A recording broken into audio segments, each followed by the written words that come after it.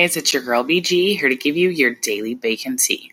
All right, so I saw this recipe and it is a no-bake charcoal cheesecake. I don't know, it looks interesting because it has that dark color, but I just don't know if it looks appetizing enough to make me want to make it.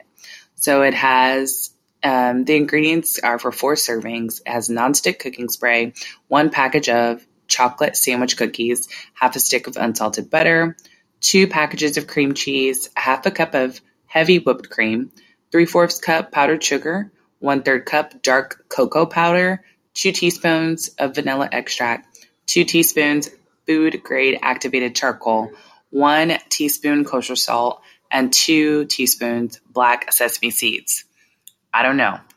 Somebody said that it was like amazing, but I just don't know if I would be willing to make it just because of the way that it looks on the picture. And if that's how it comes out, I'm not going to feel enticed to want to eat it. I feel like your food has to look good in order for it to appeal to all the senses. So tell me what you think about making this new dessert, this no-bake charcoal cheesecake.